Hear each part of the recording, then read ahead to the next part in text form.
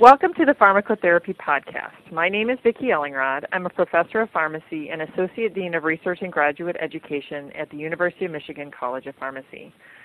I also have the pleasure of serving as one of the scientific editors for Pharmacotherapy. Today, joining me on this podcast is Dr. Jeffrey Bishop, and we are going to be discussing the theme issue that he and I co-edited for Pharmacotherapy on Precision Medicine. Jeff is an associate professor at the University of Minnesota College of Pharmacy and serves on Pharmacotherapy's editorial board. Welcome to the podcast, Jeff. Hi, Vicki, and thanks for inviting me to be a part of this podcast today. Happy to be here. Great. So, Jeff, as we start off today, why don't we give a little bit of background to our listening audience, and could you describe with a definition or a description of precision medicine? So what is precision medicine? In 2015, during a State of the Union address, President Obama announced that he was launching what was called the Precision Medicine Initiative. This is a bold new research effort that was being put into place to revolutionize how we improve health and treat disease, and really started to make the term precision medicine a common household phrase. So what does this mean? Simply put, precision medicine is healthcare tailored to you. In many areas of practice, our medications and other treatment interventions have been designed for what we call the average patient. So as a result of this, treatment guidelines somewhat follow a one-size-fits-all approach, which, as we all know, does not work for everyone, as treatments can be successful for some patients but not for others. But why certain medications do work for some individuals can be very multifactorial. So precision medicine is one of the innovative approaches that we can use that takes into account individual differences in people's genes, environments, and lifestyles, and allows us to apply this data when making therapeutic decisions. So simply put, the principles of precision medicine give healthcare providers the resources that they need to target specific treatments of an illness that we encounter, further develop our scientific and medical research, and keep our families healthier. Thanks, Jeff. I think that was a great explanation of precision medicine, but I also think it's really important to point out that one of the tools that we can use in precision medicine is pharmacogenomics, which specifically is the study of genetic variants that have been deemed important in determining whether someone is going to respond to a drug or not. However, pharmacogenomics is just one component of a much broader comprehensive approach, which is precision pharmacotherapy. So really then, precision pharmacotherapy is a major component of precision medicine, of which pharmacogenomics may be one of the tools that we use. A good example of this, I think, occurs in the field of oncology or cancer, as recent advances are helping transform the way we treat diseases. For example, patients with breast, lung, or colorectal cancers, as well as some with melanomas or leukemias, are routinely asked to undergo molecular testing as part of their patient care. This testing may include specific tumor typing, which then enables their healthcare team to select the appropriate treatments for their specific type of cancer, or personalizing their treatments to the type of cancer they have. Additionally, there are some practice groups that are looking at specific genetic variations within the patient's genetic profile that can then further hone or decide which treatments to use for that specific patient. The patient may not be able to tolerate a specific medication based on their personal genetic profile. They might actually end up responding to a different one versus another. The hope is then that the medication that we need to use to treat the tumor is also the one that the patient is going to respond the most to.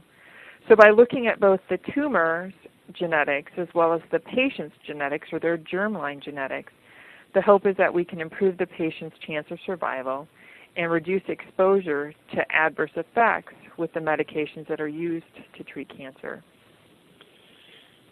Vicki, that's a really great example of where clinicians are actually using the data that is published in the medical literature.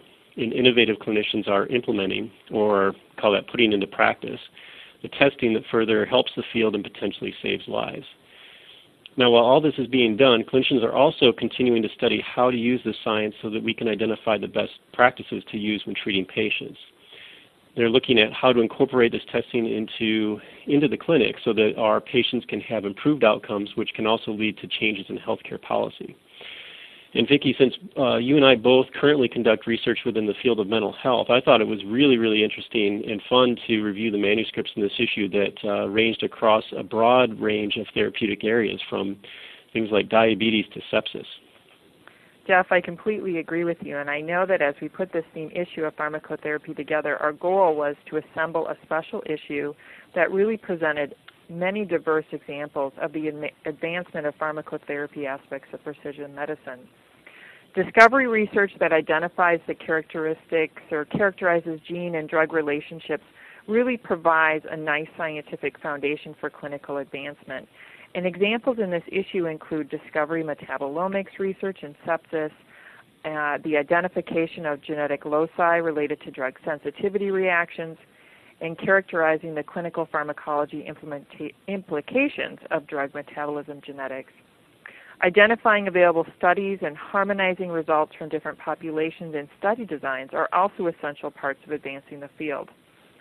Additionally, highlighted in this issue are therapeutically relevant reviews related to antidepressants, antiretrovirals that are used for the treatment of HIV, statins, which are used for cholesterol, other drugs related to diabetes, opioids, and then cancer treatments that really provide comprehensive updates of pharmacogenomic information in areas where clinical tests are now available but have largely not been evaluated by guideline groups. Yeah, I was particularly impressed by the breadth and depth of the submissions that we received. As you mentioned, there's a little something for everyone in here. Topics related to many therapeutic areas and manuscripts that span the translational spectrum from discovery to clinical application. The identification, as you mentioned, of loci related to hypersensitivity reactions to commonly used anticoagulants is a nice example of how discovery approaches are needed to advance our understanding about why some severe and potentially deadly adverse events occur. And then on the other side of the spectrum, practical issues like how do I choose a lab for getting a pharmacogenetic test in the clinic? And how do I think about counseling for patients and provider education approaches?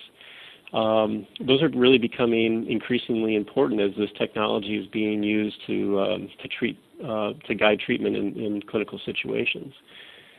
And as you mentioned, the opioid epidemic. What is our understanding of the pharmacogenetics of how to help guide treatments for pain medications? This is an extremely timely and relevant issue, and one that we need to better understand in advance. So when we think about our potential audience for pharmacotherapy, in particular this issue, the audience is fairly broad, and so it's relevant to think about what does this all mean for me in my practice. And one particular article that I think is notable to highlight is one that Dr. Kaiser and his colleagues put together on, which is a commentary about pharmacogenomics and how the evidence should be considered in relation to clinical decision making.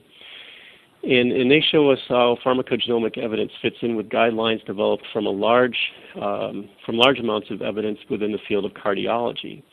Clinicians need to ensure that pharmacogenomic considerations are not ignored, but just as we do with other pieces of clinical and laboratory information, they're weighed appropriately as just one part of the clinical decision-making approach. Thanks, Jeff. I totally agree. I think that precision medicine is a part of every clinical pharmacist practice at some levels, and it has been for a while. But the ways in which we've been implementing precision medicine within the practice of pharmacy is highly variable now, and we have some really cool new tools that have really changed and are allowing us to do much more advanced work than we have done in the past.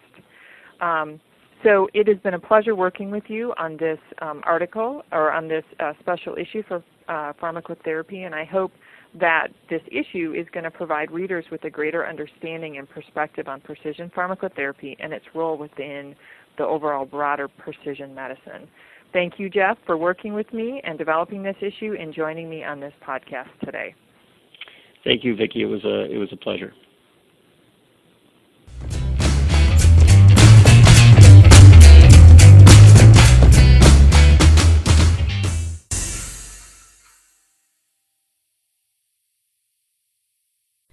Thank you for listening to another ACCP podcast episode. Our theme music is called Rocket Power and is licensed by Creative Commons. Please take a moment to recommend this podcast and subscribe via iTunes so that you'll get notified of when our next episode will be released.